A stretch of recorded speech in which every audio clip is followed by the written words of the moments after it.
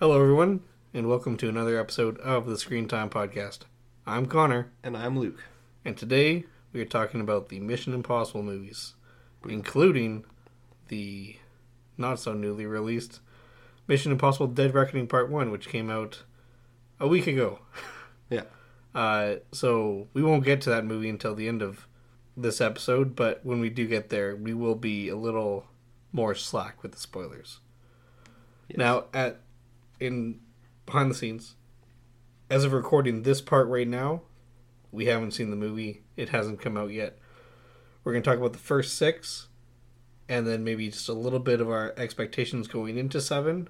Then there'll be a cheeky sound effect. Then we'll be back with you after having watched 7, and you can get our initial thoughts. There. Bingo.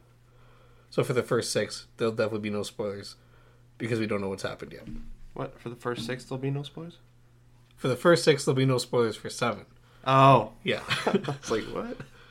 But the first 6, we're going all spoilers, because Correct. they're at least years old. That is true. All right, let's get started with number 1. What did you think, Luke, of the first movie? So, the first Mission Impossible is one of those movies where it's a classic, right? But also is just so minuscule. Small potatoes compared to where we get to. It feels a lot more, I guess, smaller scale Yeah. than the rest. But that's also because it was 96 and the first one.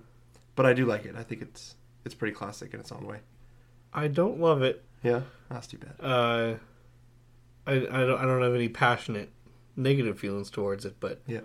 if I'm going to rewatch any of these, it's probably not the first one. Well, I was just to rewatch one of them. No. Yeah. Now, look, I'm not going to beat around the bush. There's one scene in this movie that's perfect. And it's the Langley heist scene. Oh, of course. Of course. And you know what? That scene still holds up. It's been Oh, yeah.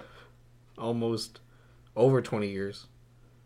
Yeah. Yeah. It's been like 25 years. Golly. Crazy. And that scene is still awesome. It's true. And that's the scene that's like, if you remember one Mission Impossible stunt scene, Yeah. it would be that heist. Like, that's Mission Impossible right there. Yeah. I love how, I like how sweaty everyone is. I like how quiet the scene, there's no music for the full 10 minutes, and that's incredible. Yeah. I like watching him do the wire work, even before he falls inches from the ground, Mm-hmm. which is also very good. Yeah. Just him hanging there working on the computer. It's good stuff. I like when the mouse comes in and scares the dude and makes him drop him. Yeah. I like him dropping the knife right at the last second. Oh, yeah. Everything about that scene, I think, just works It builds really well. Oh, what's the word? Tension. Tension. There you go. Yeah. Very well. Yeah. Something I don't like is that they made Jon Voight, the director of IMF, the bad guy. Now, I haven't seen the TV show, so I'm not coming at this with oh, you betrayed, the whole show that I liked, which a lot of people did, including the actor who played the director in the TV show. I just think it's kind of lazy, and also, I think it's super obvious. Oh, yeah. Especially right at the beginning when Emilio Estevez is on the top of the elevator and he's on his computer and he's like, it's not working. And Jon Voight is at a computer and he's like, why isn't it working? And then the elevator goes up and he dies. I'm like, well, it was obviously you. You have a computer in front of you. You made it happen. And then after all this, he dies. So convincingly. Yeah. Look at the blood on my hands. I'm going to walk and throw myself over the bridge. It's not convincing. No. But it's 96. It's classic. But yeah. What do you think of Ving Rhames, though? His look in the first movie is crazy. He's so young. Especially, and he's got the glasses and the little beard. Yeah. I'm like, wow, that is a dated look. Here's a question I'll ask you about each one. What do you think about Ethan Hunt's hair in the first one? Very military cut. Yeah, military cut. It's fine. I don't love it because I just don't love that cut. But like, Yeah, I don't know. For I being think the first one, I don't know. he has better hair in other movies. Oh yeah, That's yeah. for sure. He probably has the best hair in Fallout. Yeah, I'd say Fallout or Rogue Nation. Yeah. Are similar. Yeah. Cuts. The line that I like the most from this movie is very early on, spoken by Emilio Estevez, when he's talking about the bubblegum bomb. Yeah. And he says, you mash the green and red together, hasta lasagna, don't get any on ya. And that is the most incredible line out of any of these movies. Out of cinema history. It's definitely up there. So good. How do you feel about the final, the train segment? It's incredible that they didn't use any green screen. Or visual effects. Mm-hmm. It looks bad. It does. It looks very, very bad. Not in a way that's offensive or anything, but I'm just watching it and I'm like, whoa. It blows me away that in all the, like in every throwback trailer and on the main menu when I watch it on the Blu-ray, they show that scene of him jumping off of the exploding helicopter onto the train in every piece of advertising. Looking back on that movie, it looks terrible. It does. It looks awful. But they just use it all the time, and I can't, oh my goodness. It's because that was their big stunt. They're like, yeah, but it doesn't look great.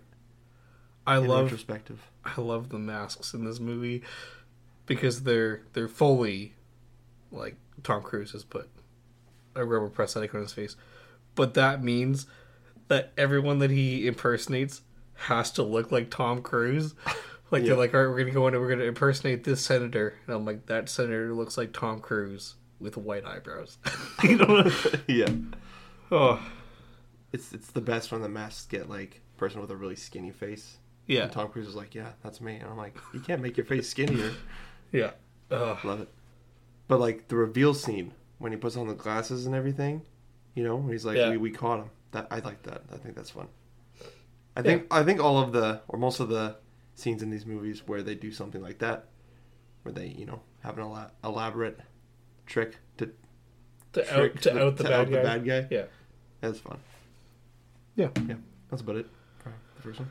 All right, well, let's move on to the second one. Oh boy, otherwise known as the bad one, because boy is it no good. Oh, this movie's I've actually written down a list here. Oh boy, pretty early on, I decided to write down things that I didn't like about the movie. Yeah. I hate the text that they use throughout it, like locations or like even like the, Paramount Pictures Presents. Yeah. I hate it. I hate the rock climbing bit. Oh my goodness, the rock climbing bit is so bad. It's so long. I know. It's probably only like 2 or 3 minutes, but it just goes forever. I hate his hair. I hate his glasses. I hate that Anthony Hopkins is using an American accent in this movie. You didn't like his hair? Tom Cruise's hair? Yeah. No. Oh. That mop on his head, I am not for it. I didn't mind it. I also hate how sexy this movie is. It is out of control. Well, it's just every time Tom Cruise is on screen, you're like... anyone's on screen. Like, what's her name? Thandie Newton spends more time... I think the camera focuses more on everything below her neck than her actual head. Yeah. In this movie. It's weird. It's gross. I also hate that Anthony Hopkins says, well, it's not called Mission Difficult, it's called Mission Impossible. It's the worst title drop I've heard in a movie. I hate that the bikes explode at the end. I missed a bit here because I got tired of writing down everything I hate because it was just everything. At the end, when Ethan Hunt and the anti-Ethan Hunt like bike joust each other, and they jump off their bikes, and their bikes, which are just rolling on the ground, explode. Yeah. I hate it. No, it's no good. And I hate the entirety of the final fight. The final fight. Like talking about on the beach? Yep. Mm-hmm. The beach that just kind of appears out of nowhere because it would look cool with sand. Yeah. I hate the doves in that compound. This movie. But the plot. With I hate the plot. What's it called? Chimera? Chimera. Very exciting. Woo. Just kidding. It's no good. Also, the jump from... Okay, the first movie, something's gone wrong. Ethan's been framed. He's got to steal a list so that he can out the bad guys. Right. It's very relatively contained. Right. Right? Right. And we went from that to there's a biological disease that's going to wipe out the planet. And Ethan Hunt is in charge. What? Excuse me? Like, if that was Dead Reckoning, and we had gone through the steps to get there, maybe I'd still think it's stupid. I don't know. But probably. But the fact that this is the second movie, and they're like, oh, by the way, the world could end. No, that's not. We're not doing that here. No, but they do it again. They do it again. Multiple times. Yeah. I just want to talk about the whole motorbike scene. Hey, you go for it, man. Okay. So, it's... You know how I said the first one? You know, that heist builds tension, you know what I'm saying? Yeah. There is just none throughout this entire motorbike chase. And you're just... There's no excitement happening throughout this. It's just two dudes on a motorbike that a camera has picked up. And you're just watching it happen. Yeah. You're like, can this end? Just but when they crash into each other, it's just a whole nother level of amazing. And by amazing, I mean, oh boy. That's not great. But yeah, I don't know. I'm sorry. And Brendan Gleeson's in this movie too. That's true. And I forget. He's no good. Rewatching these, I forgot how many names Yeah. in this movie. Oh yeah. boy. Also, the anti-Ethan Hunt is the same actor as the guy who plays Batwoman's dad in the CW Batwoman show. Didn't like that. No. I just didn't like the whole anti-Ethan Hunt thing. It reminded me of an episode of Star Trek where this stuff happens that I can't remember exactly. But then there's evil Spock, you know? Yeah. And evil Kirk, just reverse clothing. And they're just like, yeah, I'm just your evil version, but I'm basically the same person. It's like, wow, this is real original. Oh, the masks are so funny in the second one. How many times they, like, it's a reveal, like, oh, you thought I was this person? Or takes off the mask. No, I'm actually this guy. Yeah. And then it's another scene, like, 5 minutes later, like, oh, what's that? The mask comes off. And I gotta say, the whole movie, the logic behind those masks, and look, I shouldn't be thinking about logic, but at the end, they're like, oh, we've got Ethan Hunt. And, oh boy, we got him. Any last words? He doesn't say anything. Not even a smile. Nothing happens. And then they kill him. But it turns out that it was the henchman with the Tom Cruise mask on. Yeah. But how would that fit around his lips if he had duct tape over his mouth? It doesn't make sense. It doesn't... I don't know, man. I don't know. Now, I will say... This is maybe one of my only compliments about this movie, is that because it's definitely like the other actors when they're wearing the mask, right? That's Tom Cruise just not talking. It's not someone wearing Tom Cruise mask, and the effect of them taking the mask off actually looks pretty good. Yeah, I do like that. Yeah, that's true.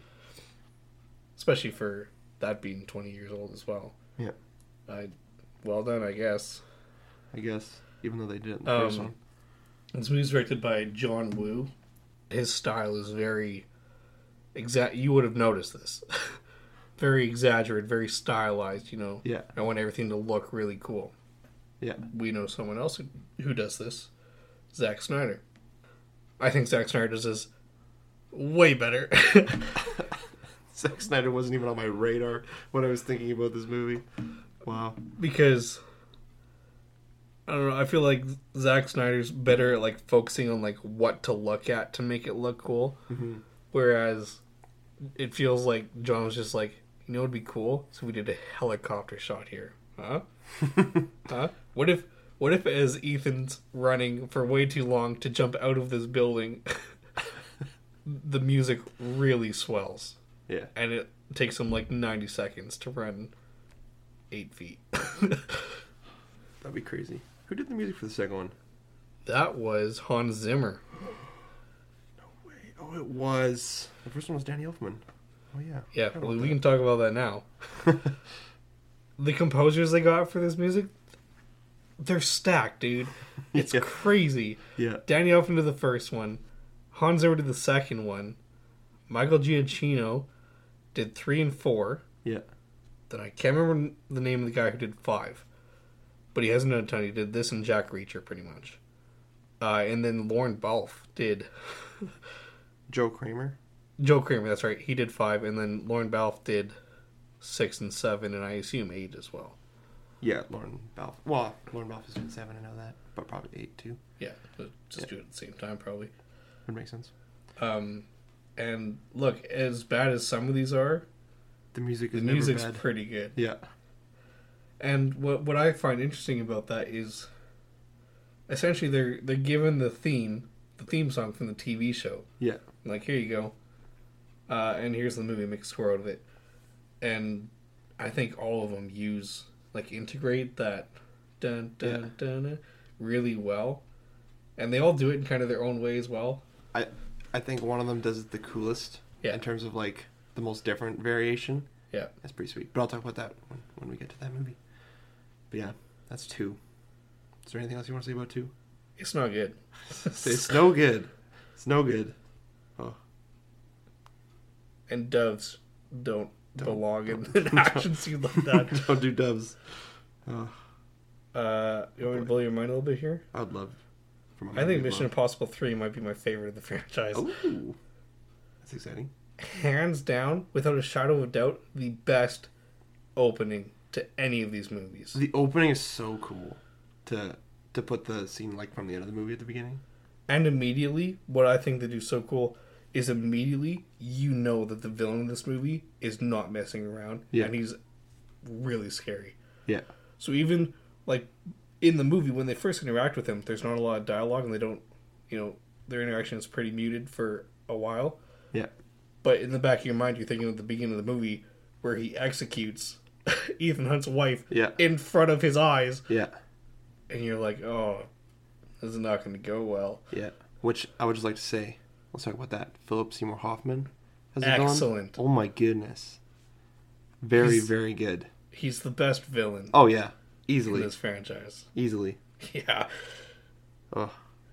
Oh, So and I love, like, it's the scene that I like a lot with him is when he wakes up in the airplane after they've doubled him and kidnapped him and everything. Mhm. And he wakes up and they're like, the world thinks you're dead. You're going to tell us this information now. And he doesn't say, where am I? Who are you? He's just like, you've made a mistake. And if you have anyone that you love, I'm going to find them and I'm going to hurt them. And you're like, goodness gracious, man. Like, settle down. Yeah. But he just is no nonsense, no messing around. And he is scary. Oh yeah. Oh, I love He it does so a very much. good job. Very good job. Simon Pegg also joins in this movie. Briefly, but yes. Yeah. And I like him. Yeah, I really like Simon Pegg in these movies. I do too. He's very fun. I'm glad that they enjoyed him enough to give him bigger roles in the subsequent movies. Yeah. I remember not liking the third one. So the thing is, I've watched these movies once years ago, probably whenever Fallout came out. It was 5 years ago. Jeez. It's 5 years ago, I watched these movies and I haven't seen them since. And I remember the third one being bad. But I'm happy to say. Kind of crazy. But I think what happened is I mixed it up with the second one. Maybe. I'm going with that because the third one is pretty awesome. Yeah. And the second one failed with tension. The third one, let's just go on this whole movie because of that opening scene. Oh, it's a very exciting movie. For sure. Also, J.J. Abrams directed it. This is the first movie he ever directed. Oh, yeah. He directed TV. Yeah. And he made 2 shows. Alias and your favorite. Lost. You're darn rights. Well, one of my favorites. But yeah. Sure. Yeah. And you know what? Swinging a hit. Like, and you know people love to make fun of him a little bit. You know, the lens flare and the way that he shoots movies and stuff. I think the visual style is really good. If you make fun of J.J. Abrams' lens flare, you haven't seen a Michael Bay movie. That's true. Yeah. I love lens flares though, so I'm okay with it. This I will say as perhaps a negative point. Each of these movies have like the big stunt that everyone remembers. In the first one, it's when he hovers inches above the ground. Right. In the second one, it's when the anti-Ethan Hunt brings a knife down. The knife is like tickling like his eyelashes. In this one, it's when that missile hits the bridge and he flies into the car and breaks the back windshield. I don't love it. For this to be the one that people remember is the stuff that happens on the bridge. It's like, that's it? Yeah. All right. But, like, it's kind of weird. Like, the missile, like, where it lands and the way that Ethan moves doesn't look like it lines up. Mm-hmm. And also, it's like, oh, that's your big stunt? Like, you move 2 feet and hit a car? Whatever. Yeah. Well, then he falls off the bridge, right? Or is about to fall off and then holds. Yeah. But yeah. I don't know. It's less exciting than it could have been. Yeah. But overall, but overall, the movie's pretty good. Yeah. Oh sure. Yeah. So, that is this one. So at the beginning of the movie, when they pull him out of like, he's not retired. I guess he's just become a teacher. Yeah. But they're like, you got to come back into the field because you got to go save Carrie Russell. Mm-hmm. That's the actress's name, not the character's name. And they get her out. And first of all, I think it was really cool seeing like two skilled agents working together. You know, I enjoy when he's working with Luther, when he's working with other people, it's good. But oftentimes it's like a guy in the chair type of role, or Tom Cruise is like getting someone out. But there's 2 agents; they're both skilled. They're focusing on shooting the bad guys on their side of the room type of thing. Yeah. But then that bomb goes off in her head, and her eye like flings to one side. Disgusting. Yeah. But also excellent. Yeah. Like, well, there's no question of like something really bad just happened. Yeah. Another thing, it's been a while since I have seen these as well. I completely forgot that the bad guy was not in fact Lawrence Fishburne, but Billy Crudup's character. And when he walks in after they kill not Ethan Hunt's wife, I was like, oh, yeah, I did not remember that at all. Yeah. And I think for the amount of times that they're like, hey, this person's the bad guy, but it's not, this was probably the best they've done. Because I genuinely was not suspecting him, and I've seen this movie before, so there you go. Well done to you. Absolutely.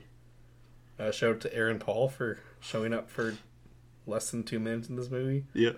I definitely wouldn't have recognized him the first time I saw it because I hadn't seen Breaking Bad. I didn't. No. Yeah, me neither. But, yeah, he's basically playing Jesse Pinkman. Yeah. That was fun. It was. It was a good cameo. Yeah. I also like Michelle Monaghan, who plays Julia, his wife. Yeah. I think she does a pretty solid job. She does. She does. And I like the relationship that her and Ethan have. I'm a little bummed out that it kind of just stopped. Yeah. by the next movie, and they had to write around it. I think it comes to a decent resolution in 6, but Yeah. But in like the first one, he has like almost a romance with like his teammate, Yeah. but that's kind of not really anything. And then the second one, he's like, I would give up anything for Maggie Q, but it's like, yeah, but we also like, even if you hadn't seen the third one, you would know, not Maggie Q, Thandie Newton. Yeah. He's like, you would know that she's not coming back in the next one. And that's something that I find frustrating about certain franchises or stuff, where it's like they have a different love interest every movie. And it's like, Yeah. at some point, it just becomes like, oh, yeah, I don't care about this. You know, by the time you get Indiana Jones and the Last Crusade, and he starts caring about this German girl, it's like, yeah, nothing's going to happen here, you know? Yeah. Yeah. But I do enjoy Julia. Yeah. And it's a cool story that plays out, even if she's not super in the next 3. Yeah. It's a decent way that they write around that. Yeah. I agree. But I have more to say on that later. For sure. Should we move on? I think we should. Okay. So this is the 4th one. So they stopped using numbers. Yeah. Mission Impossible Ghost Protocol. Very exciting. What are your thoughts on this movie? It's actually a lot better than I remembered it being. Do you remember it being bad? I remembered it being, like, fine. Oh, yeah. But I thought it was good. It is good. It's very good. Hands down, I'm going to say this is his craziest stunt. Climbing that tower. That was awesome. I love that scene so much. Oh, and it's just, it's formulated so well. Oh, yeah. Like, first of all, they do the setup perfectly. They're like, we have an issue here. We need to get to the server room. We can't get in from the inside. Right. Well, what do you mean? Well, what if we try this? This is not going to work. We need to get in from the outside. Also, you have less than 20 minutes. And also, not explicit, but our tech hasn't been working the entire movie. Yeah. So, here's these gloves. Have fun. Oh, man. It just stops working. And, oh, yeah. Tom, no. There's the shot where he, like, climbs out of the room around side, and the camera, like, moves outside with him, and as you pass through where the window was, then you hear the wind and everything, and you're like, oh, it's a little scary. Yeah. My hand starts to shake a little bit. I'm like, ooh, boy. I know it's a movie, and nothing's happening to me, but I'm feeling uneasy. Yeah. Yeah. Just everything about it. Even the fact that, like, he uses that rope or whatever to run down. It's not long enough. And he does that beautiful jump. Oh, yeah. Around to get in there and just totally clotheslines himself on the window frame. Oh, incredible. Very fun. Yeah. What do you think about Jeremy Renner? I did like him. Yeah. And I wouldn't mind if they brought him back. I agree. He was a nice addition. Is Ghost Protocol, that's the one with the sheets that they put up, right? In the hallway? Yeah. Yeah. Yeah, yeah. That's a cool bit too. That's a very And that's what a creative piece of tech. Yeah. For them to create for this movie. That was just a cool idea. Yeah. That's one of those scenes that would go on and you'd be like, all right, pay attention. This is a fun scene, for however long it is, 10-ish minutes. Yeah. It goes on. Yeah. I just find this movie overall just a very entertaining movie that is still good on rewatch because of how great some of these scenes are. Yeah. Yeah. The one scene I don't like is after they do the hotel stuff, Mm-hmm. and it's Ethan Hunt chasing the bad guy from John Wick through the sandstorm, I don't love it. No. It's really hard to see, and it's really long. That's true. And after all of it, it's all for nothing. Yeah. And I don't know. Yeah. I think a big part of it is that you just have come off of this incredible stunt of him climbing the side of the building. And then you pulled off this pretty solid scene of tension where they're on different floors making the same exchange and they're hoping that everything works out right. Yeah. Yeah. And then it's followed by this sandstorm bit, which is not great. Well, the guy escapes through the sandstorm. Yeah. So it was like cover, basically. Yeah. Yeah. But also, Ethan was like right behind him for 10 minutes. Don't worry about it. Just don't worry about it. You know, the small things, right? Do you know who directed this one? No, I don't. It was Brad Bird, Oh, really? who you may know as the director of The Incredibles and Ratatouille Bird is the word. and The Iron Giant, I believe. For sure. So that's cool. Oh, Bird. Bird. Yeah. Also, oh, sorry, what? No, you can say what you're saying. I was going to say, also, the composer of this movie, Mal Giacchino, this is my favorite variation of the Mission Impossible theme during those opening credits. Yeah. Very sweet. Very sweet. We're big fans of Mike. Oh, yeah. If we saw that a movie was coming out and we thought that it looked bad, but we found out that Giacchino was composing, we'd probably go watch it. Oh, yeah. Yeah. Yeah. He doesn't disappoint. He just doesn't. He definitely hasn't yet. Not yet. I enjoy that they really lean into the team aspect in this movie. Yeah, yeah. Which is, they did it more in this one than they have in the past. Mm-hmm. Than just Tom doing stuff with a couple and of then people in Luther another happens to be helping him out. Yeah. Or it's usually just Luther. And then someone else happens to be there type of thing. Yeah. And I think that the way that they have the team working in different places and having to interact with each other, I think that was really good. Especially at the end when they're, Benji and Brandt Oh, yeah. have to work together to get into the computer while Hunt and the girl have to Jane. Jane. Oh, that's right, because her name is Agent Carter, which I think is hilarious because Haley Atwell, who played Agent Carter in the Captain America movies, is in number 7. Oh, yeah. She's definitely not. Her name's not Agent Carter in the Mission Impossible movies, but I thought that was a fun connection. But watching the two of them infiltrate the Indian guy's hotel and get the passcode. Yeah. Yeah. It's just overall a pretty fun movie, I think. The one thing, and this doesn't stop in 5 and 6, but this feels like a good place to mention it. I enjoy these movies. I think they're fun, and this is more of a nitpick. It kind of seemed like rather than something that I actually have against these movies. But it is strange how often the government is like, what you're doing is bad, and we're going to shut you down, or we're going to try and take you in. Especially by this one, like, he's definitely saved the world a couple times. Yeah.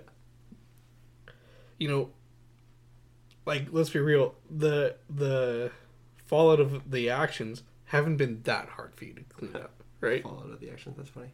You're welcome. It's just like, he gets it done, and he's never betrayed you. Yeah. And he could have, easily, especially given how many times you've turned on him. Mm-hmm. For him to be like, no, I'm still doing this for the government. Like, why? Stop giving up on him. Yeah. Or being like, you're disavowed. Just give him 2 days. You know what I'm saying? And it's always whenever, like, new world danger. Now he's starting a mission. Oh, by the way, we're shutting you down. You were fine when you weren't doing anything, but now that the world's in danger, we got to... You know, your mission, you choose to accept it. Maybe you shouldn't, because they're probably going to turn on you in less than 24 hours. Yeah. Yeah. You know, it's not enough to make me hate these movies, but it is, like, it's there Yeah. in all of them. It's like, I don't know, man. I think at this point it's more funny than annoying. Maybe. If that happens. But what do you think about the final bit of the mission? The mission when he accomplishes it, you know what I'm saying? When he says mission accomplished. Yeah. If they hadn't made fun of it at, you know, immediately after, with Luther sitting in the bar, you said mission accomplished. You're so corny. Yeah. If they hadn't made fun of it, I probably would have hated it more. Yeah. I'm also glad that they haven't made a habit of doing that in all the other movies. That would be so funny. That would be funny in an annoying way. It's like, stop. Yeah. I like wouldn't it in enjoy this movie. it. Yeah. I thought it was funny. Yeah. And I did enjoy that, like, again, with that team, with the three of them in the server building. Right. I enjoyed how everything there played out. Yeah. Where, you know, Agent Carter breaks in, takes out a few guys, she gets shot. Yeah. Benji, you stay here, she's going to look after you. I, Brant, I'm going to go after these guys and get the power back on. Right. Brant's taking too long with the power. Jane, here's what to do here. I, Benji, I'm going to go take care of the situation over here. And the way that just kind of that interplay happens, I thought was really good. Yeah. It's exactly, it's more them kind of doing stuff together. They're a team now. Yeah. They're not just a couple agents who happen to be working the same mission. Yeah. Yeah. It's quite fun. Oh, because we've been talking about this before, what do you think of Tom Cruise's hair in this movie? It's slightly better than 2, but I still think it's too long. Oh. I like it. I'm not a fan of the long hair, I gotta say. Yeah. Sorry. But some nice hair. Yeah. We'll find in Mission Impossible Rogue Nation. Yeah.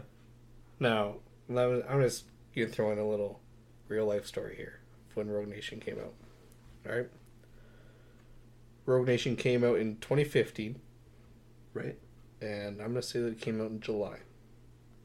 Somewhere in July. This I know. It came out 1 week before the Fantastic Correct. Four reboot. July 31st. 1 week before the Fantastic Four reboot. Okay? Yeah. So, when it came out, I went and saw it. I had a good time. The following week, I have tickets to go watch the Fantastic Four reboot. And on top of that, I'm wearing a costume. I'm dressed as Mr. Fantastic. Nice. Now, when I bought tickets, Mission Impossible was playing in Theater 1, our AVX theater. Right. And they had decided that they weren't going to put Fantastic Four in there. They were going to keep it in Theater 10. Right.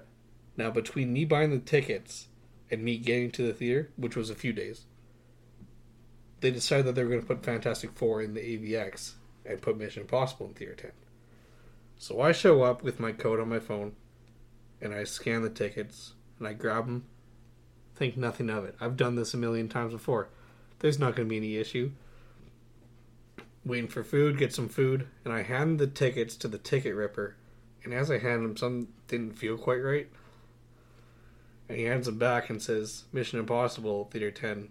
And I'm looking at myself in my Fantastic Four outfit, and I'm like, well, that can't be right. And I walk to Theater 10 and I see the Mission Impossible poster, and I look at AVX and I see the Fantastic Four poster, and I was like, they swapped those movies. And I was like, well, what do I do? What do we do? And so the movie was about to start, and Fantastic Four had started 20 minutes ago. So I sat for the second time watching Mission Impossible Rogue Nation whilst dressed in a blue tracksuit with a big old 4 on my chest. Nice. It was... Nobody was fooled that I was there to watch that movie. Oh, boy. I think that Rebecca Ferguson is probably the best addition to this franchise. I really do enjoy Benji. Yeah. He's fun. But Ilsa Faust, she just fits in these movies so well. Oh, yeah. And I love the relationship that she has with Ethan, and kind of that. There's a bit of that will they, won't they, but also that kind of question of allegiances, because she'll fight for him sometimes, but then stab him in the back other times. And it's just super interesting. And I'm a huge fan of her in these movies. Yeah, she's definitely a worthy addition. Yes. To the Mission Impossible franchise. Yeah. Yep. This is the one with the plane.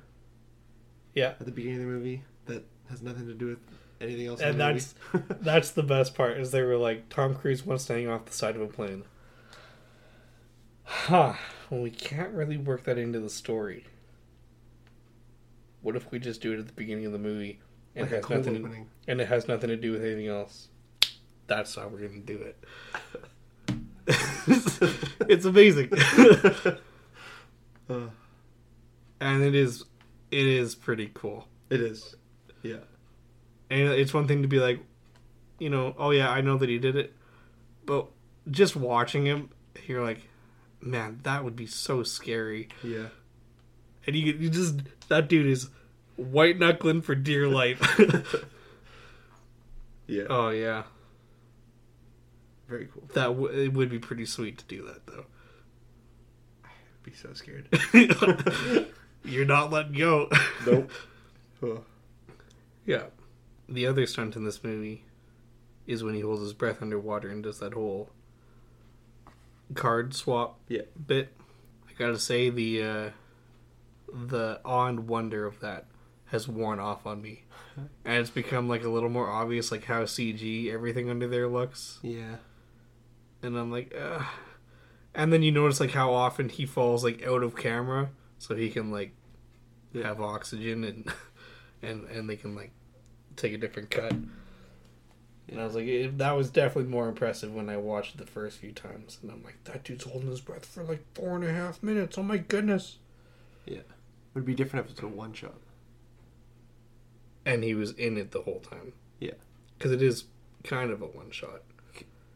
Kind of. They cut to Benji and Ilsa a couple times, but... Yeah. Yeah. But a decent scene, I guess. Yeah, it's not bad. It's not bad. What is funny about that is that he dies, and then they bring him back. Oh, but pet peeve though, is they bring him back with those defibrillator paddles, and I'm like, that's not how that works.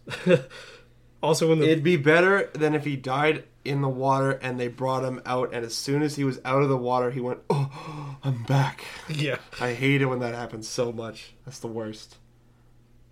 But he did also come back to life in 3 because his wife just whacked him in the chest 6 times after doing CPR. I'm like, just keep doing it. It might take a while. Yeah. But you'll get there. That was like in Transformers. Yeah, I don't want to talk about that. Okay, we'll move on. Yeah. The ending of Rogue Nation is pretty solid. First of all, I like that they trick kind of all the major government players into one room. Yeah. And then Alec Baldwin, who's been hunting Ethan this whole time, gives just this man-crush speech about him. He's the perfect spy. Yeah. There's no secret he can't uncover. There's no one he can't become. The line is, he is the living manifestation of destiny. I'm like, what? Do you need a moment? Like, I sense a crush here. I sense true love. And then I think that reveal of Tom Cruise being in the room and how they figure everything out, and then how they play that narrative for the world to know. I enjoy that. And then I think the chase scene is good. I don't typically love a henchman that stands out and he's the guy that keeps coming back and they can't seem to beat him. Yeah. But the Bone Doctor in 5 that has his final fight with Ilsa, I didn't mind that. Yeah. I actually think it's alright. That wasn't bad. Especially because a lot of it is the two of them that have this back and forth. Yeah. And Ethan's kind of on the sidelines of that. So right. And it's not Ethan that's failing to take out this one guy again and again, but it's this power struggle within. Yeah. It's definitely not the worst that trope has been. Yeah. absolutely. And I also like that, when Benji's sitting there with the vest and Tom Cruise says, "I want to put you in a box." And that's literally what he does in like 6 minutes. Yeah. And I even like just all of them standing around the edge of the box and Lane's being like, "Damn, I did not think of this." Yeah.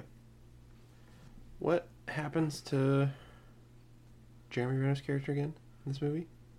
At the end, he's at like that trial with the council, and he's like, "I can confirm or deny," and then he just doesn't show up in 6. Okay, I was trying to remember if I missed something because he's not in 6. Yeah, he just didn't show up. He's doing Avengers. Maybe. I don't know. But yeah, I think also perhaps they thought that Jeremy Renner would become a bigger star than he did. Not that he's a nobody, but also at the end of Avengers Endgame, he's the first one that they put for the big 6 of Avengers because he's the one that you're going to clap for the least, right? yeah. Yeah, well, I think the big thing of this movie for me is just that I really like Rebecca Ferguson. And I'm glad that she came back and that she is also coming back. Because I think she works in these movies so well. Yeah. I am curious why she has an eye patch in the next one, though. Yeah. We'll find out. We will. Maybe. You Or ready? maybe we'll find out in part 2. Exciting. Alright, Fallout. Fallout. This is number 6? This is the sixth one. Right. I have an issue behind the scenes with these movies, especially with Christopher McQuarrie involved. Because the story seems to be that Chris and Tom will talk and say, "All right, what kind of stunt do you want to pull off?" And they'll figure out what they want to do. And they will literally write the story as they're making the movie so that they can incorporate these different stunts. Right. And like Simon Pegg has said that he'll show up to set for Mission Impossible and he has no idea what's happening because they haven't made a story and they're giving him lines day of. And I feel like being on set with that would just suck. Yeah.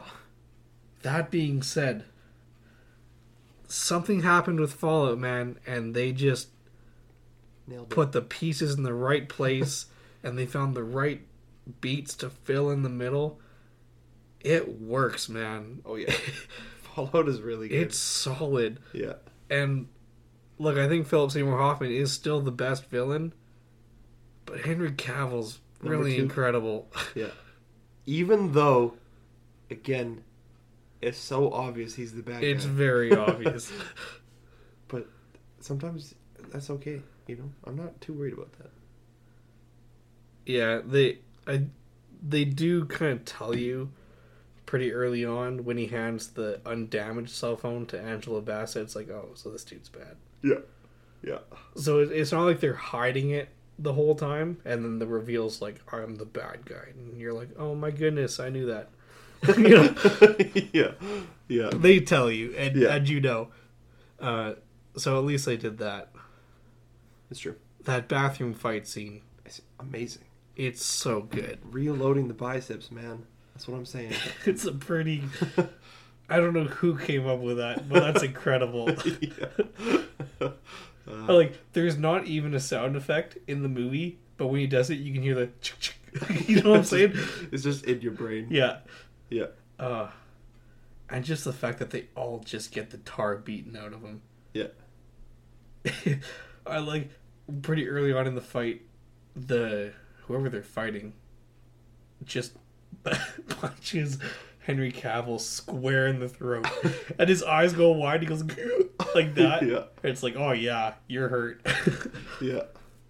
Oh, that's good. They also just destroy that bathroom. Yeah. It's incredible. It is. Yeah, look, Tom driving the helicopter, cool. Yeah. Nice. Good for you. But him climbing that rope to get to the helicopter, then falling and have to Yeah. climb, that's good stuff. Yeah. Very. And, oh, man. I'm even just watching it, especially when he gets to the top and he has to kind of climb around the bars to get inside the helicopter. Yeah. And I'm like, that would be so scary. It would be. Like, Oof. good for you, man. Yeah. Because I would definitely, yeah, because as if I'm going to do any of these things. I mean, if it was me, you know, I don't know. If it was me, I would have done CGI, you know? Yeah. Speaking of good stunts, what do you think about the beginning scenes of this movie?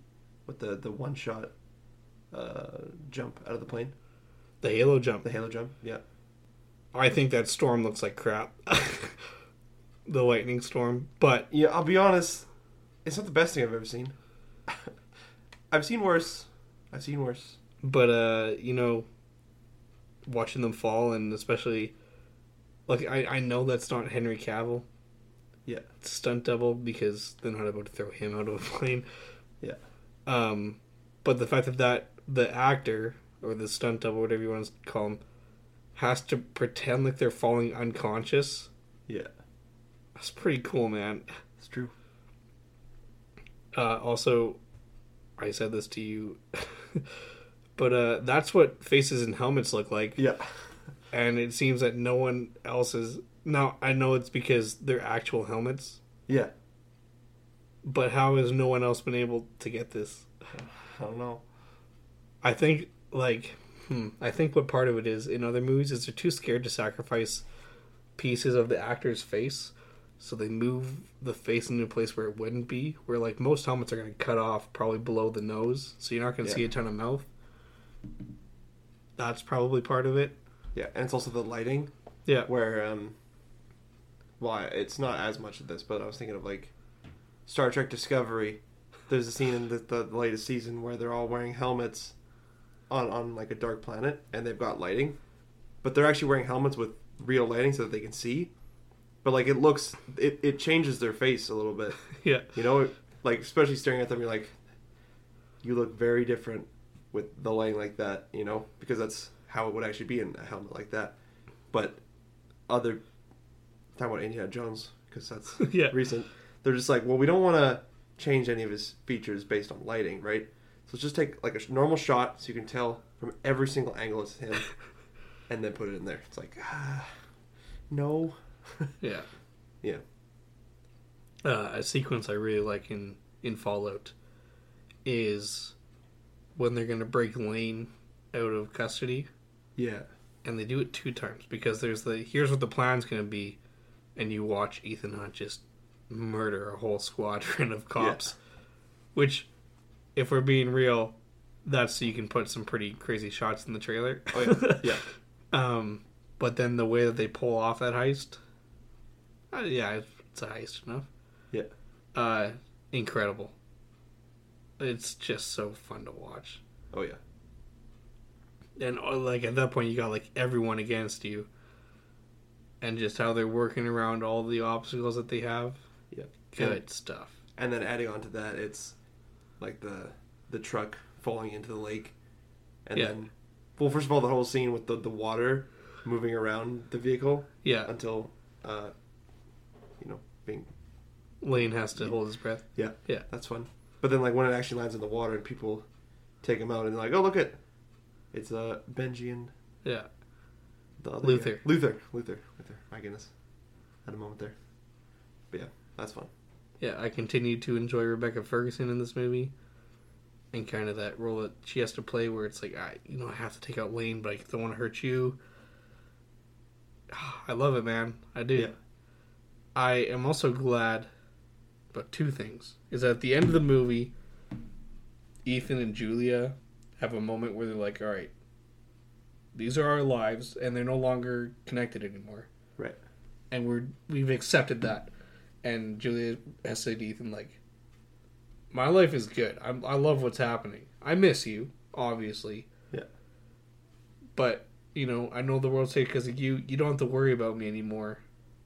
And I'm going to go off with my husband. And then as she's walking out, there's a moment between her and Ilsa, which is almost like the passing of the torch. Like, you can be his lady now. Yeah. Which makes me psyched for 7, dude. Because, as much as I enjoy this, question of alliances when it comes to her, I'm really excited to see, and maybe she's not, but I really hope that she's just part of the IMF team, Yeah. And it's just them working together, because that would be sick. Yeah. Fall's really good. It is. I was going to say that. And I think that they do the climax really well, especially with the ticking clock. And there's a very light joke that they make that I think is a lot of fun, and just like a very not in your face way to make fun of the franchise. We're like, all right, we're gonna cut the wires at 2 seconds left, and it's like, well, why would we do 2? We'll just do 1. That's how we do things. Yeah. And I'm like, I'm good with that. That's not a we're invincible joke. It's Yeah. Yeah. You know what I think they do very well, right immediately after that, is they're scared because the bomb's right. You know, they're going to not be great. Yeah. Let's just say that. And as soon as they cut it, it cuts to Ethan standing on the side, and it's the sun, but bright white, like an explosion. Yeah. So you're like, oh shoot, is he? Oh, it's a sunset. Cool. Yeah. That was very nice. Yeah. They did that well. Yeah, I like how that movie ends. I like that most of these movies just end. Yeah. Pretty soon after they accomplish the mission. Yeah. Instead of having a 20-minute falling action. Yeah. I'm going to get you to rank the movies after we watch 7. Ooh, okay, that was my so question. we can throw 7 in there. But look, we're going to go watch Dead Reckoning Part 1, or as we've decided to call it, because it's a Part 1 of 2, Mission Dead. Right. Part 1 of both of those words. Yeah. So how are you feeling going into Mission Dead? A lot more positively than I used to be after I watched 2. I was like, I don't want to watch these movies anymore. But then they got better. So, and I don't think any of them are bad except 2. So, yeah. I'm interested. I'm not super excited and being like, this is going to be the best movie of the year, but I'm like, let's see how it goes. I am admittedly expecting a dip in quality. Yeah. I think that it's not going to be as good as Fallout. Probably not. I am expecting that this will probably hit about halfway. This will be about like the middle movie on the ranking. Oh, yeah. That's what I'm expecting. Yeah. I'd like to be wrong and that it would be better. I don't think it's going to be very bad. No. Can't be as bad as 2. It will not be as bad as 2. Yeah. I'd ask for predictions, but I don't know. There's not a ton to predict. There's going to be a mission that's going to be impossible. When we talk about Part 2 next year, yeah, then I think there'll be some predictions in town. Like, who do you think is... Because this will probably end on a cliffhanger. Yes. Yeah. I am curious how that's going to end, though. And we'll definitely talk about it. Because I think that how this one ends is going to have a significant impact on how we feel about it. Yeah. Well, you ready to go watch it? Yep. Let's go to the movies. All right. We'll be back in a moment.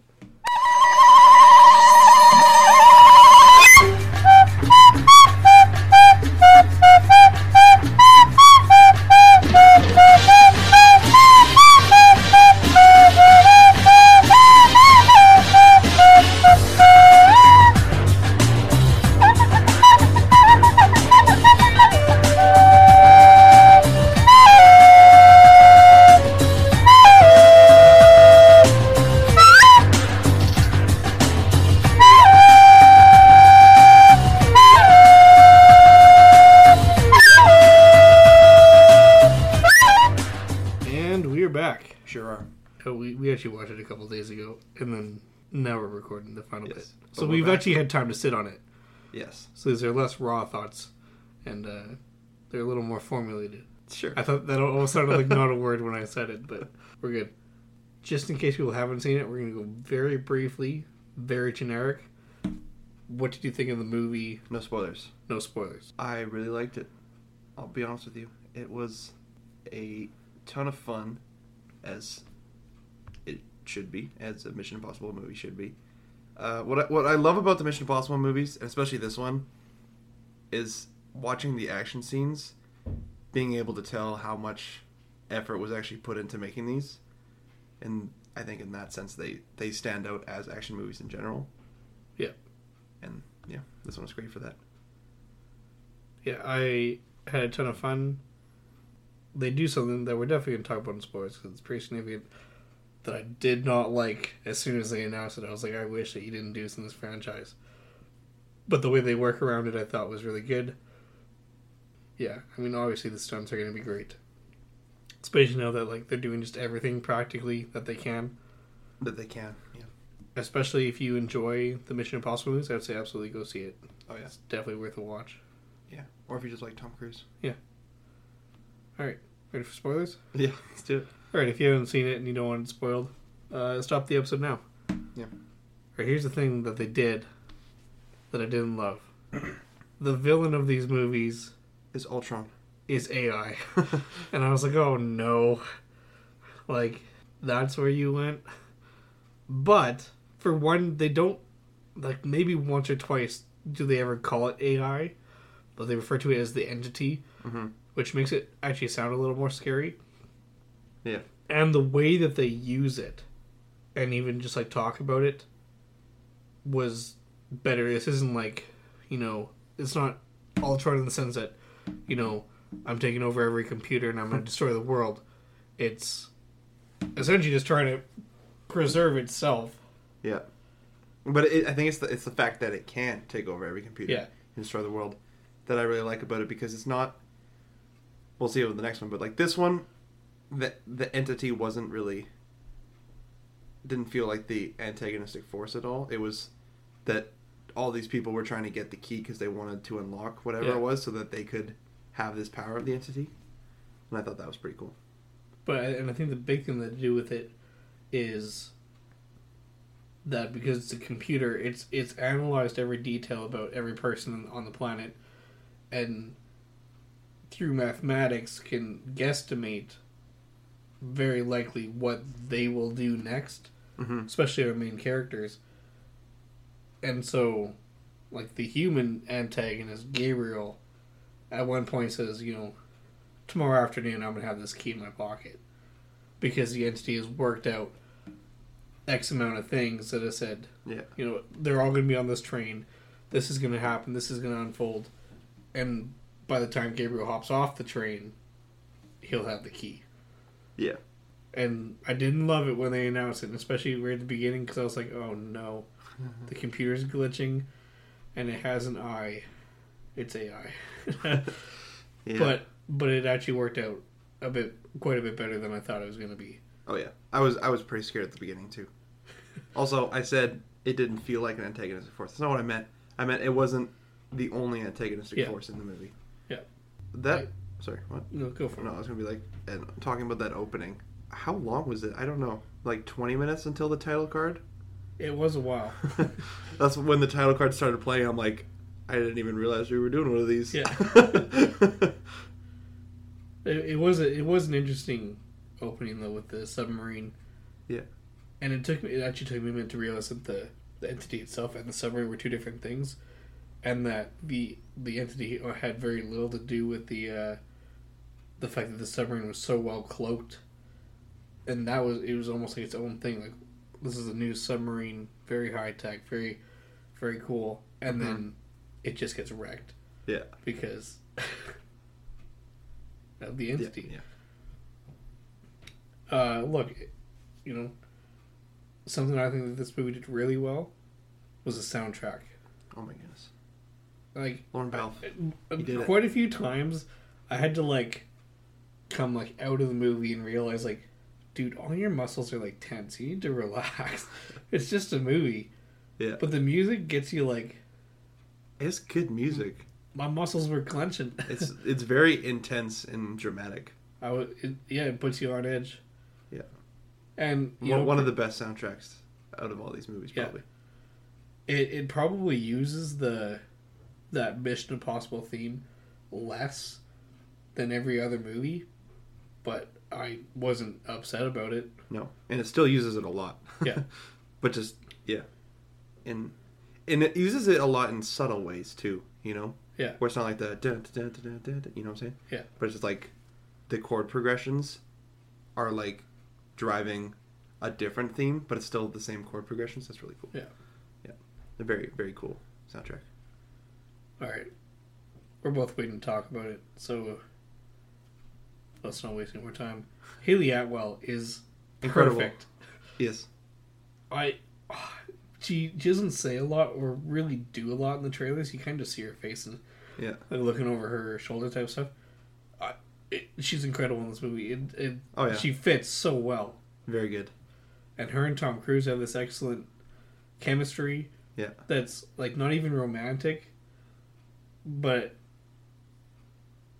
yeah, it is like they're not friends, but whatever it is between them, the way that they play off each other is amazing. Yeah. That kind of like sometimes friendly, sometimes annoyed or frustrated with each other. Yeah. And both kind of, especially when they're handcuffed together. Yeah. That's really fun, you know? That was a great sequence. Yeah. Yeah. Yeah, I think that she really earned her place in this franchise. Oh, absolutely. And, you know, if they keep going after part 2, I hope that they don't kill her in the next movie so she can stick around. I hope that they don't keep going after part 2. Oh, me too, but... you know what made me mad? Rebecca Ferguson? I thought she was incredible, but they killed her off. Yeah. I thought it was kind of funny when they killed her off, honestly. Not because of the movie, but because you had just said, you're like, oh, she's the best addition to this franchise. Like, yeah. Like her character's going places. I'm so excited with the next, you know, they did it. You know, they did it. And then she died. I was like, take that. Now she dies with the knife and sword fight on the bridge. And... That's a very good fight. Oh, as soon as she walked in, I'm like, oh no. Yeah. She's gonna die. But it's not... And when she did die, I gotta say, it didn't hit me as hard as it could have. And it's not because I knew then and there, oh man, she's gonna die. Yeah. But they had faked her death an hour earlier into the movie. Yeah. And that one I was a little sad about. When she just gets shot almost by like a stray bullet type thing. I'm like, oh no. Yeah. I liked her. And then, oh, it's a fake out. Okay. Yeah. So I'd already felt that emotion and then had it reset. So then when she did die, I was like, well, this is still sad for me because I really like this character. But I wish they hadn't faked her death earlier in the movie. Yeah, but I am still bummed that she won't be back. Should we recreate it with AI? Hey, there you go. Yeah. Actually, probably. Multiverse. They better not. They probably will. It'll be some emotional obstacle that Ethan Hunt has to overcome. Is the AI uses reflections to recreate her image and to stop him, and he gets like scared. He gets emotional. We'll see. Here's an Ethan Hunt moment that I liked. And they showed quite a bit of this in the trailers, but I had never put together how much of this was from the same thing. A bunch of, like, American political leaders are in a room talking. And this guy walks in and he's standing against the back wall holding the bag. And very clearly, there's something up with him. Yeah. He's kind of looking around. He almost looks like nervous to be there. And I'm like, well, what is going on here?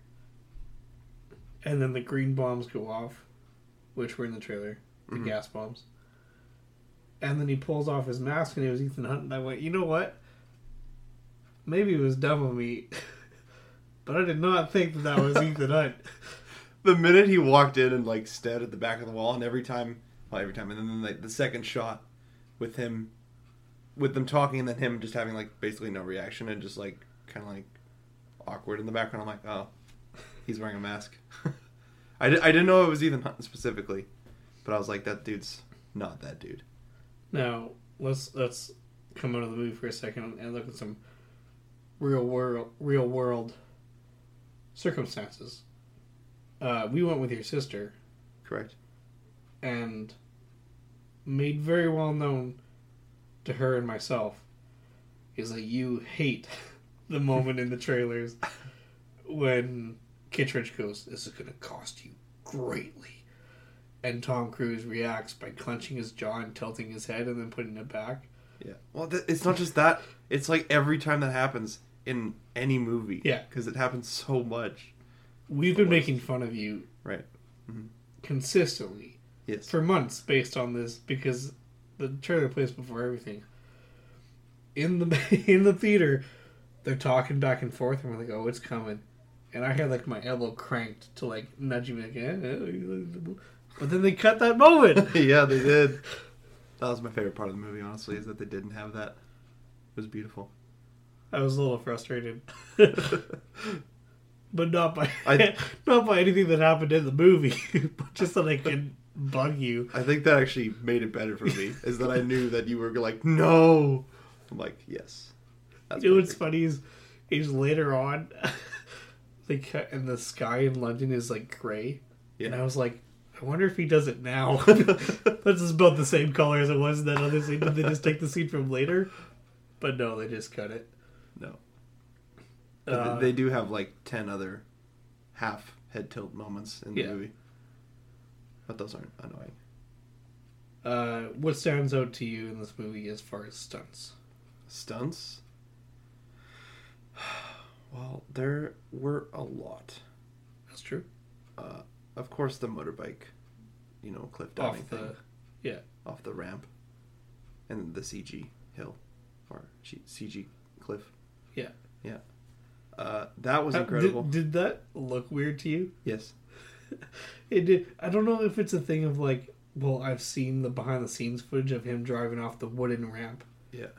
So I know that they're putting rocks on top of it, but I also thought that it looked strange. Yeah. And not in a way where I was like, oh, that looks bad. I was just like, it just looks a little off, but who cares? Yeah. Kind of thing. My favorite part of that was when he like first, pulls the parachute. Yeah. And it's a shot of like him from like, I think like under him, and he pulls it and he just gets yanked back like whiplash, and it was like intense, and like his face, I'm like, wow, that doesn't look painless. But I was like, yeah. Tom Cruise puts his body on the line for Hollywood. He's crazy. He is crazy. But I like these movies, so I'm okay with this craziness. I really enjoyed the car chase. The car chase was especially awesome. The handcuff element was really exciting because it's Haley Atwell driving and she's not doing a great job. Yeah. And then at the swap, so Tom Cruise, I almost said Tom Hanks. Tom Cruise is like crossing his arms and trying to pull everything off. Yeah. And the fact that they pulled that off practically as well, that's pretty sweet. Which also led to a very funny moment, I think, when the car that they're in together, it like tumbles down the stairs, and then they're like all flailing around in the car, and then it lands, and they're like, wait, what? We switched seats? That was great. That was funny. There's also, I don't know what it is this year, but I kid you not, 3 movies this year have taken place in Rome by those stairs. Yeah. 2 of them involving a car chase. It was Fast X, and then it was the second book club movie. They went to those stairs, and then it was this one. I'm like, well, I can't wait to find out what movie takes me there next. There must have been other stunts. What am I missing? Lots of the stuff on the train that they filmed on an actual train. Oh, you mean the beginning of an Uncharted 2? When they climb up the train cars, and every time they get to the top of one and into the next one, the one that's hanging falls, and then the next one falls down and you climb it again. Oh. That's the beginning of Uncharted 2, by the way. And they just put it into a movie. Well, it was fun. I was talking about like on top of the train. That too? Yeah, fair enough. Yeah. Here's the train bit I didn't like. It's after Ethan pulls his parachute. And Haley Atwell's character is cornered in a car, and someone's about to shoot her. And Ethan Hunt, with very little control on this parachute, accidentally flies through the wall of the train compartment and happens to smush this guy to bits. Yeah. Which is immediately followed by the parachute catching and him being flung back and knocking out the White Widow's brother. Yeah. That was a bit much for me. Yeah. And also the fact that just his sheer speed at which he crashed into the wall of a train. I'm like, you're dead. Not a scratch. Yeah. It was like, Never we didn't death. talk about it, I don't think, but in the fifth movie, when they're in the car and they're backing up backwards, and then the car flips like 7 times, Yeah. and it's like, I don't like this. The rest of the scene is great. Yeah. But that, no. No. I also did not enjoy in the Uncharted 2 sequence when they're climbing up the train car and Palm Clementif, who plays Mantis, by the way, in Guardians of the Galaxy, appears seemingly out of nowhere to catch 2 people. Yeah. Even though she died like 20 minutes ago. Died, quote unquote. Yeah. She was stabbed through the chest. Like, there's a lot of organs there.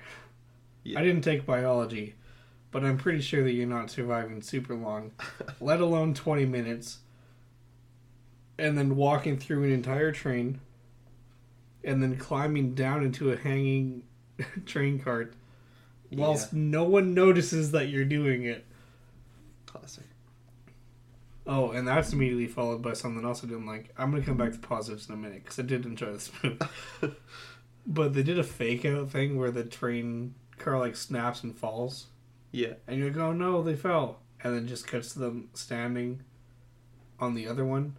Yeah. And I was like, oh. You didn't feel like showing how the 3 of them escaped? That would have been cool. But I guess not.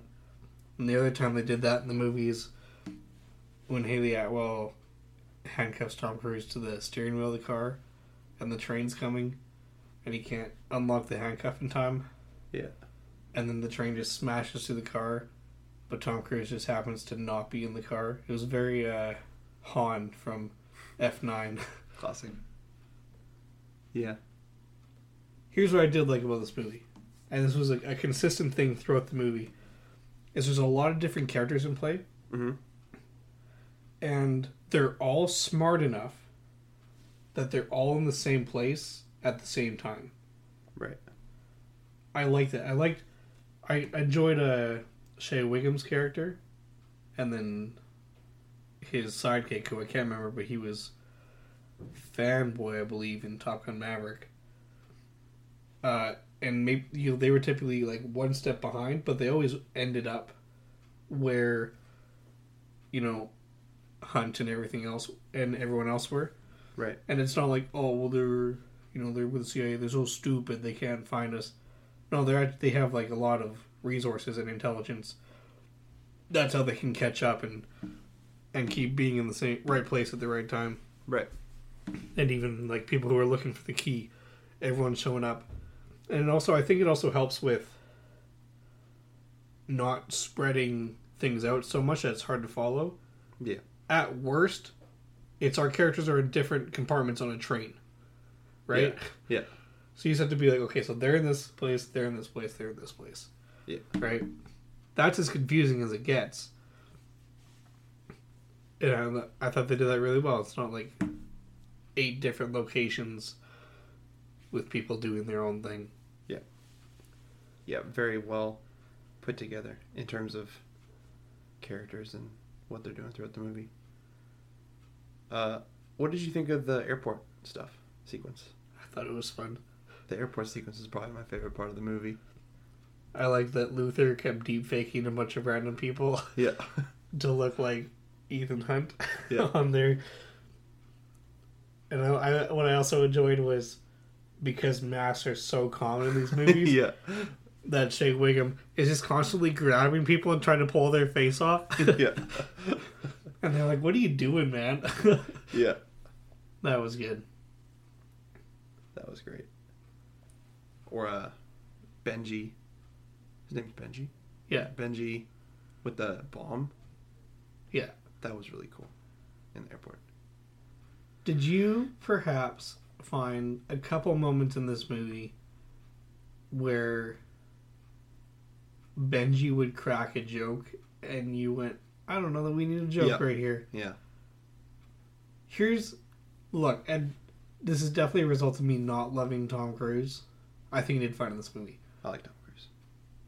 But what it feels like to me, you know, in The Office, when Will Ferrell shows up and he's going to take over for Michael Scott, and there's that scene with him and Andy in the kitchen. He's like, "Oh, you're the Office funny guy. Do something funny. Do something funny." And it winds up with, like, Andy, like, pouring coffee down his pants and stuff. Yeah. It feels to me like Tom Cruise is going, "Hey, Simon, you're the funny guy. You should say something funny in this next scene." That's what it feels like to me sometimes. Yeah. And sometimes when Benji's funny, I love it and it works. But other times it's like, I don't think we needed a joke right there. Yeah. I do like Simon Pegg, though. He's great. Yes. Yes. And another, look, let's just call for his standout who's been consistent, Luther. Luther's great. Just great. He's one of the best characters. There was one moment where, because we know this is a part one. They're very explicit about it in the title. Yeah. Part one. We're getting part two later. When Luther says, "Ethan, you guys are going to go do this. There's a little bit of the entity on this hard drive, but I got to go. And I'm going to go completely offline to find out what this thing is." And I went, "Oh yeah. You're not coming back in this movie." Yeah. It felt like in the Clone Wars season 7 when Obi-Wan Kenobi's like, "I'm going to go deal with General Grievous on Utapau," and it's like, "Oh yeah. Goodbye. We're not seeing you anymore." Yeah. How did you feel about it as a part one? As a part one, I thought it did really well.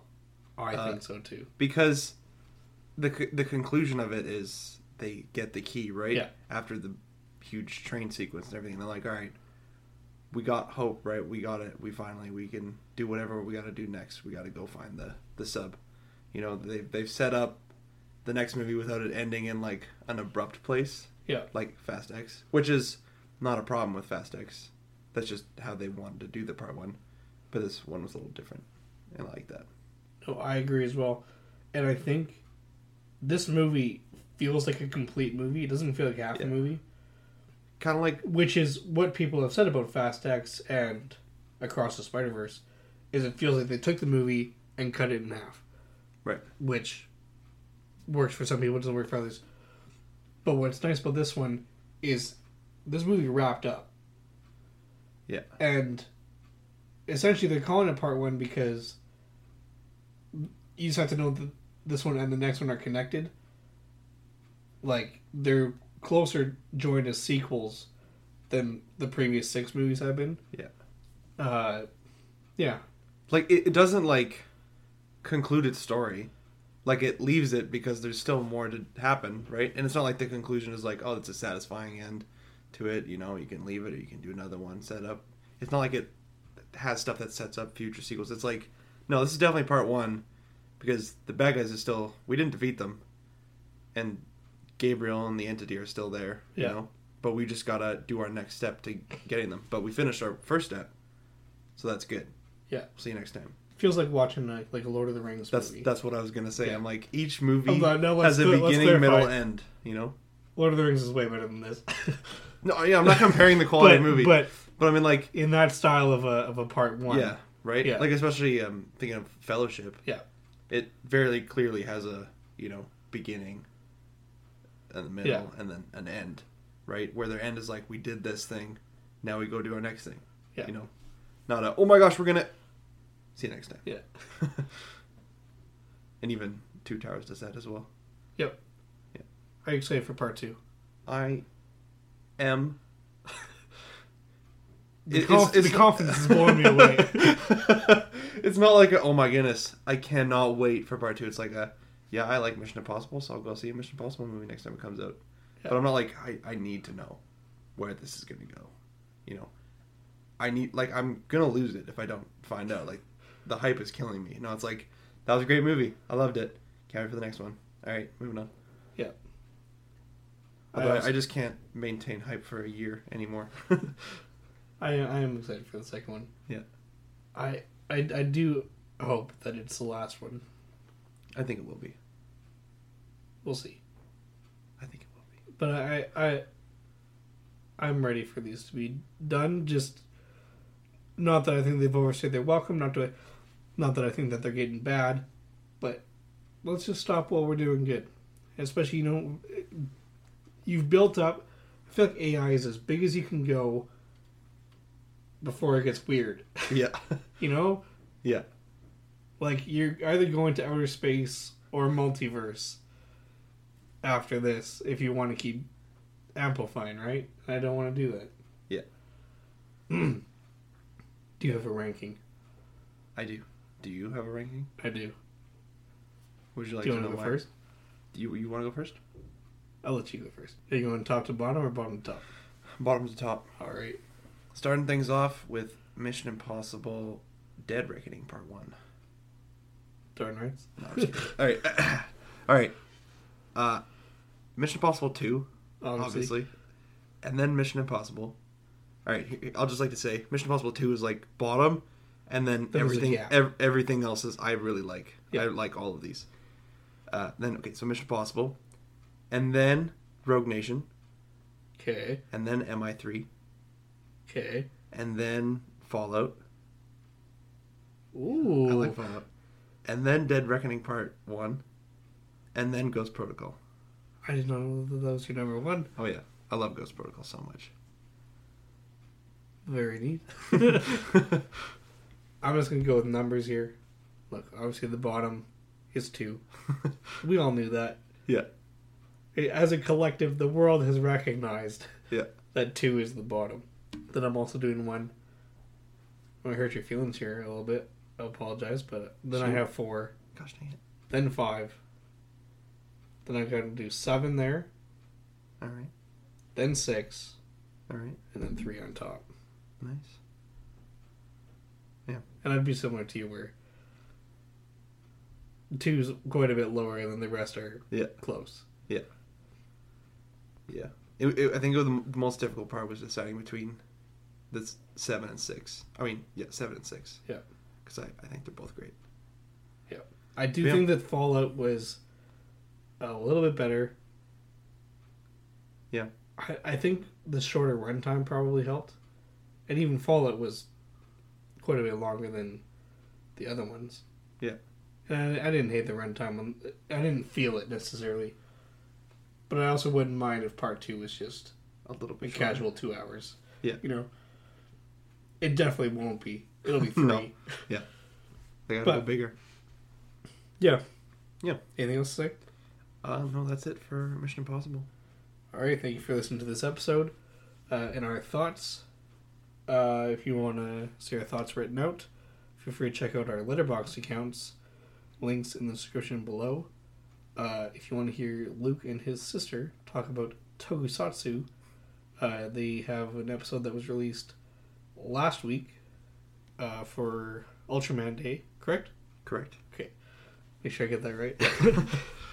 You can go check that out at Toku Talk Radio. Again, links for that are in the description. We will be back in 2 weeks for what is the episode that I'm probably going to enjoy the most. We're talking about Teenage Mutant Ninja Turtles. Oh, yeah, we are. In honor of the new one coming out. I love TMNT, baby. It's just, I'm going to have so much fun. Yeah. But until we get there, Luke, why don't you hit us with that send-off? All right. Well, if there's one thing I want you to take away, or that Tom Cruise wants you to take away from these Mission Impossible movies, is that always remember, no mission is impossible with the power of friendship. Hey, thanks, Luke. And thank you, listener, for listening to this episode. We really do appreciate it. If you want to keep up with us and the show, please feel free to follow us on Twitter, or X, if you will, at Pod Screen Time, to see some quick thoughts of ours regarding movies or shows. You can also follow us on Instagram, again, at Pod Screen Time, to see when our episodes drop and any extra visuals that we want to show off.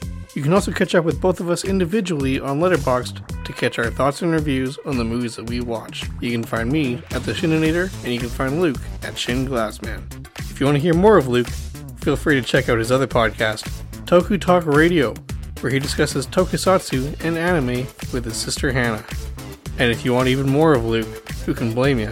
You can take yourself over to his YouTube channel, Shin Glassman, where you can watch his videos that range from reviews to tier lists. They really are a blast. Links to all these things are in the description of this episode, so head there to find those and stay connected with us. Thanks again for listening, and we'll see you again in the next episode.